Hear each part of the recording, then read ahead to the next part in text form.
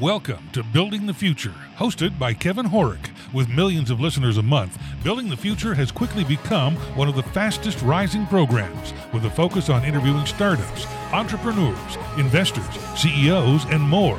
The radio and TV show airs in 15 markets across the globe, including Silicon Valley. For full showtimes, past episodes, or to sponsor the show, please visit buildingthefutureshow.com.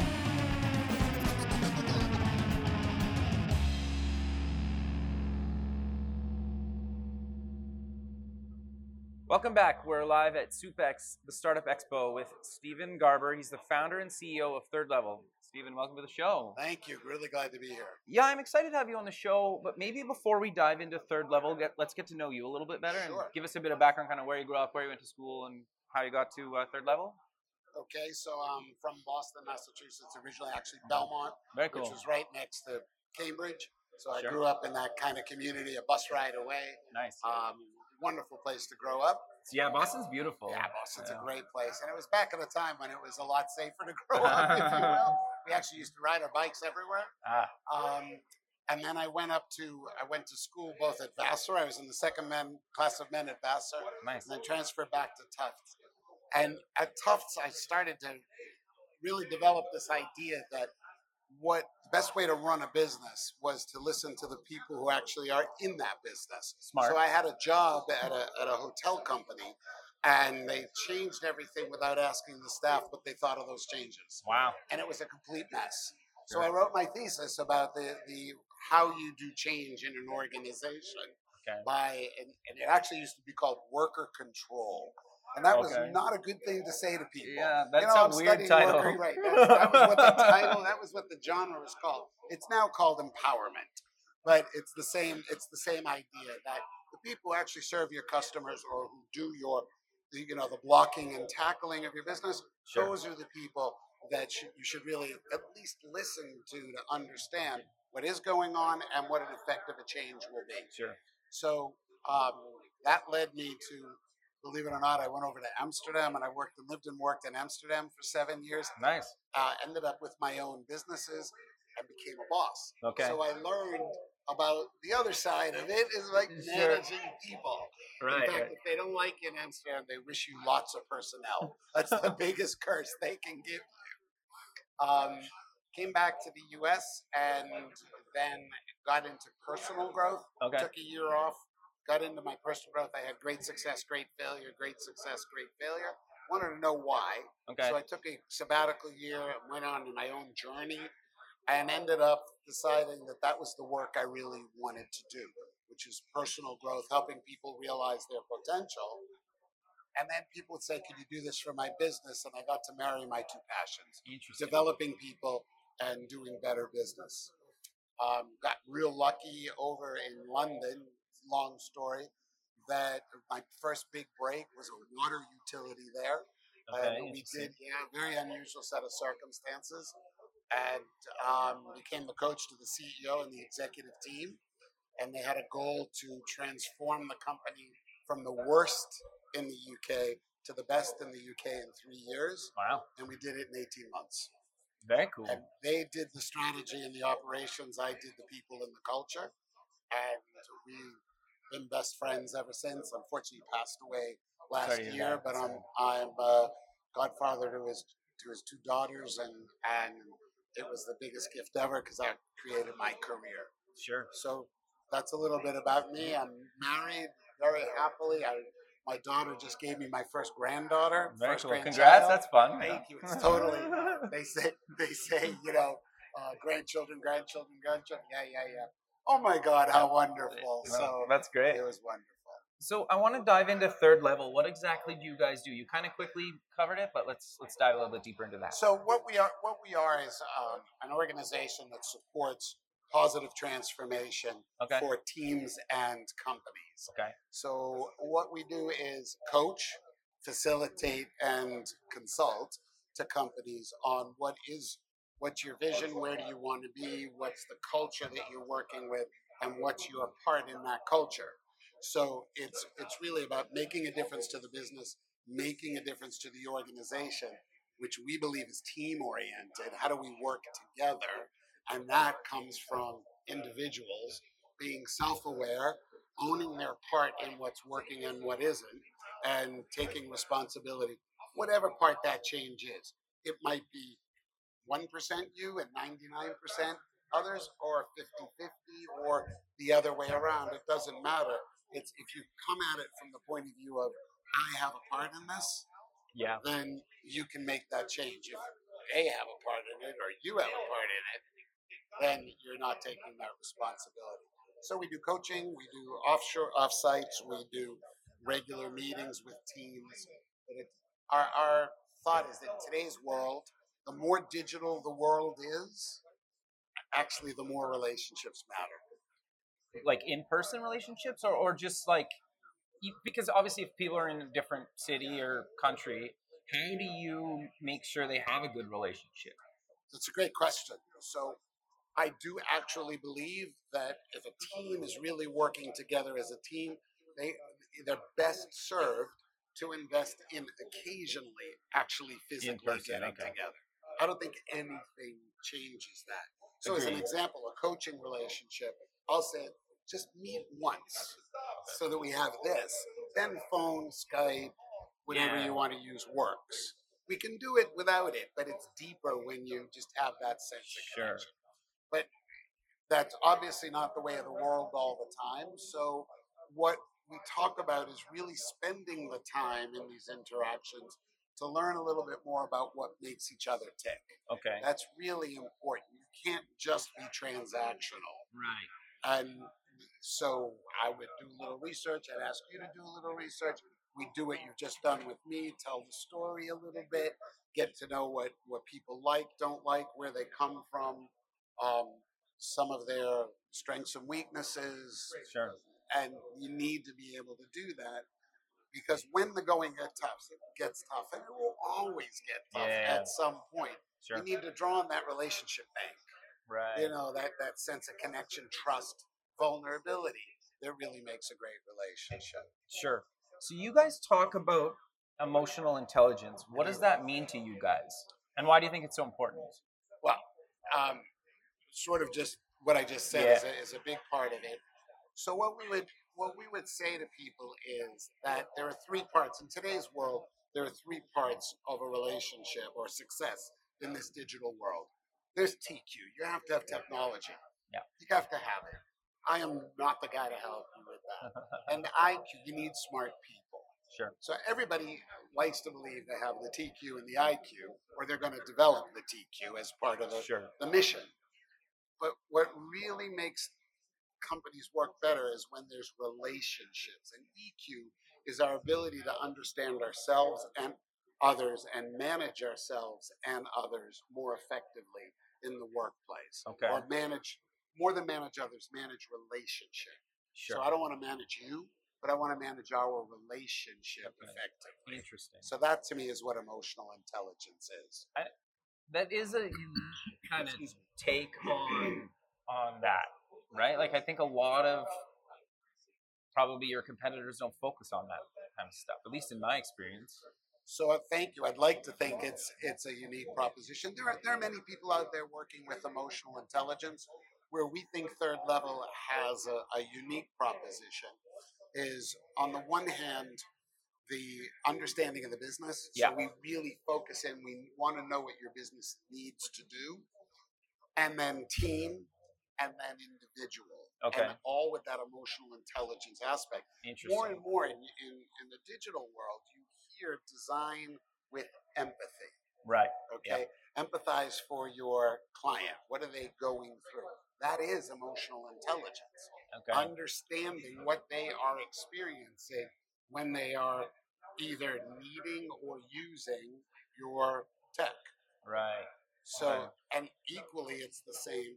You know, when I got one of my largest clients said, how do we bring EQ to the development of it's a very large bank, to our customers' experience of using our tech?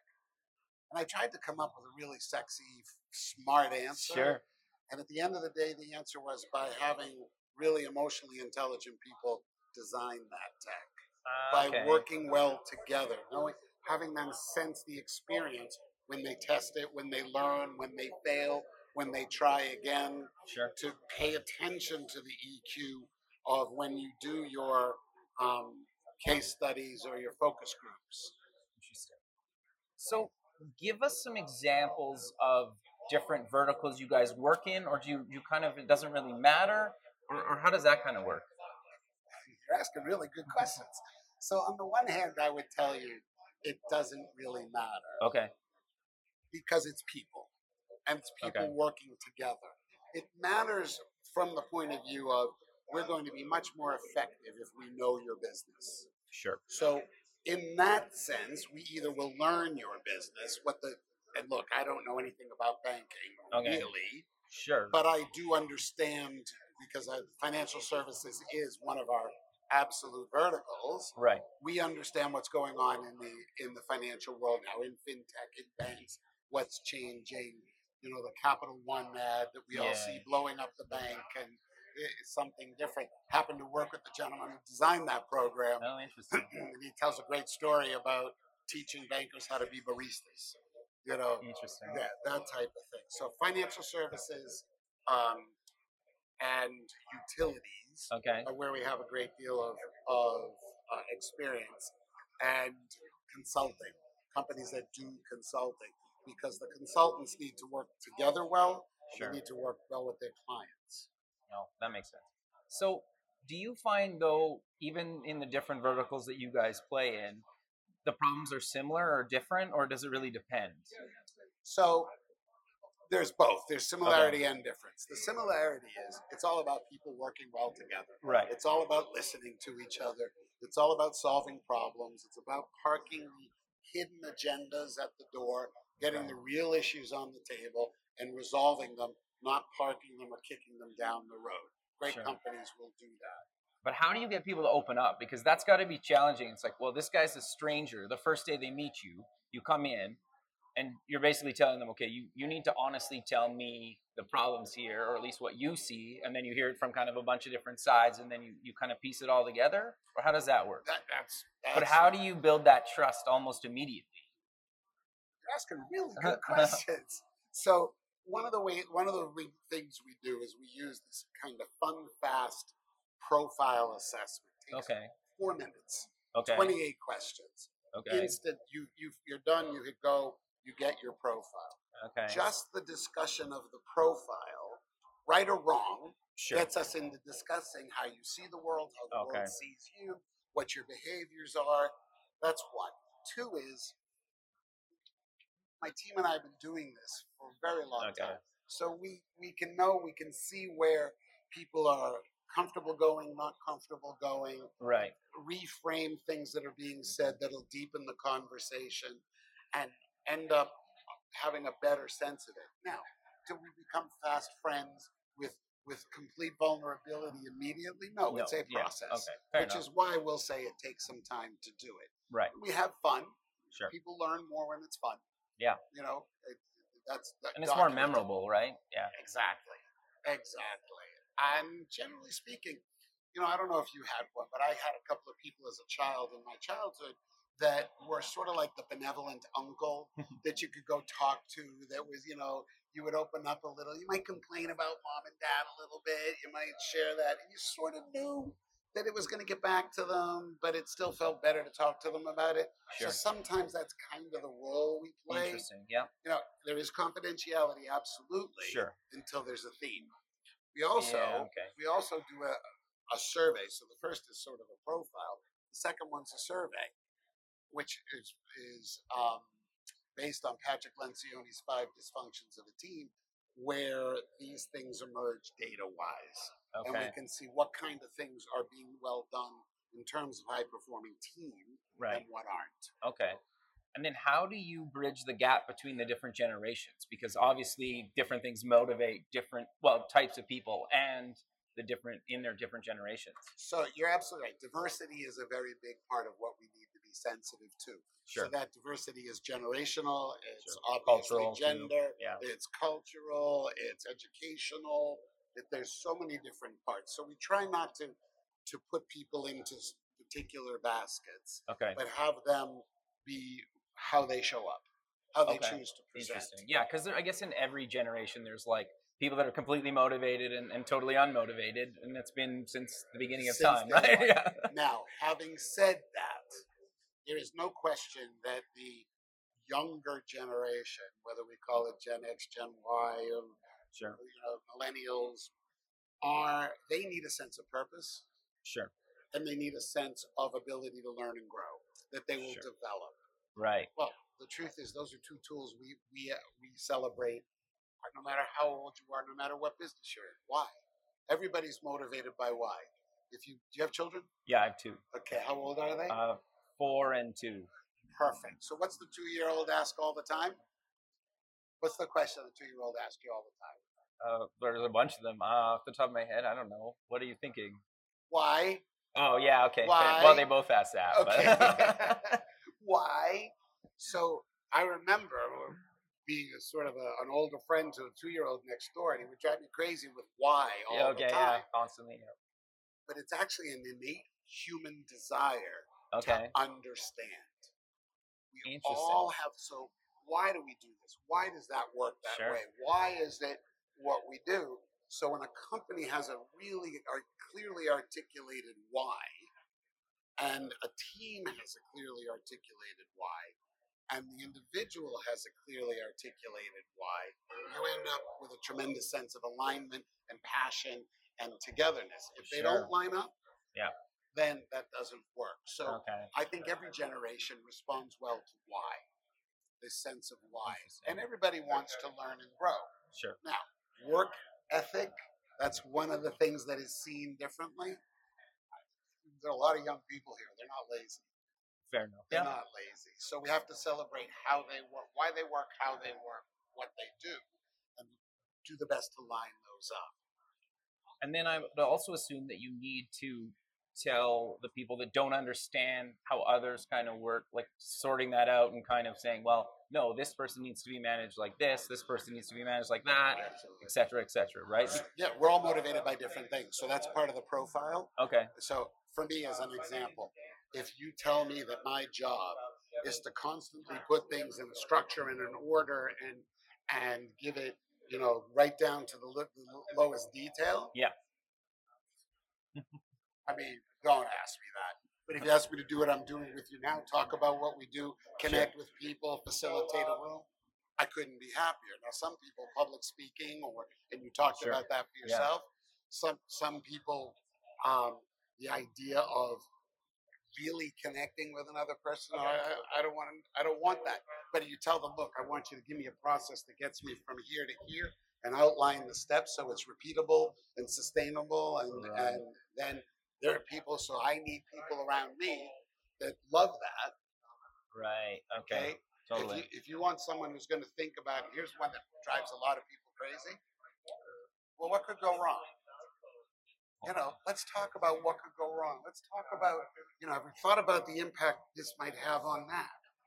Well, you're ruining the vibe, dude. I want to just, but they're incredibly valuable. Sure. Yeah. So to have somebody on the team that we all say, okay, tell us what could go wrong. Give us the risks that we're taking. We're all up there and all the great ideas and the connection and the passion. It'll save us a lot of time and money. So rather than that being a negative, how do we celebrate that? So we'll call those things up to consciousness and to have them be celebrated rather than avoided. No, that makes sense. And I think it just also brings certain things to the forefront, where I think that sometimes people don't just think about certain things, right? Just that's not how their brain is. But then you need to mention it and they're like, oh, I never considered that, right? No, that makes total sense. And there are other people who like to, who prefer to participate, quote unquote, participate internally, quietly, reviewing, thinking about it. Now that could be interpreted as disengaged or something's wrong or, not real involved. Excuse me. But actually, it's just their way of working. So you have to learn to ask them, so what do you think? They'll almost always tell you. Right. They just won't volunteer. Yeah, okay. So understanding who they are and then trying to say, oh, this person needs me to ask for their opinion instead of just waiting for them to give it to you. I guess that's a really simple example. Yeah. But if you figure that out about all the people on your team, or at least your C-suite, then at least they understand, right? oh, like to engage with that person, I need this, and this from them. Right. Yeah. And you said C-suite, which is actually our sweet spot in a lot of ways. But really today, it's project management teams. It's the groups that go off into either into their agile labs or working in their huddles or whatever verbiage you use. But so much today is done by project teams. Right. Let's go off and do that. Those are the places that it's actually a lot of fun now to say, okay, guys, this is your job, and it's going to be a lot of fun and it's exciting. Well, let's be sure we're a high-performing team so that we can do this more quickly and more effectively through the teamwork. No, that makes a lot of sense. But we're kind of coming to the end, so let's close with mentioning where people can get more information about you guys. Great. thirdlevel.com, spelled out THIRD, thirdlevel.com. We're very active on LinkedIn as Third Level, as well as Stephen Garbera, all one word with a PH there. Perfect. Yeah. Well, Stephen, thanks for taking the time of your day to be on the show, and sure we'll keep in touch and talk soon. I hope so. Thank you very much. Really enjoyed it. Bye. Great questions. Thanks for listening. Please visit our website at buildingthefutureshow.com to join the free community, sign up for our newsletter, or to sponsor the show. The music is done by Electric Mantra. You can check him out at electricmantra.com and keep building the future.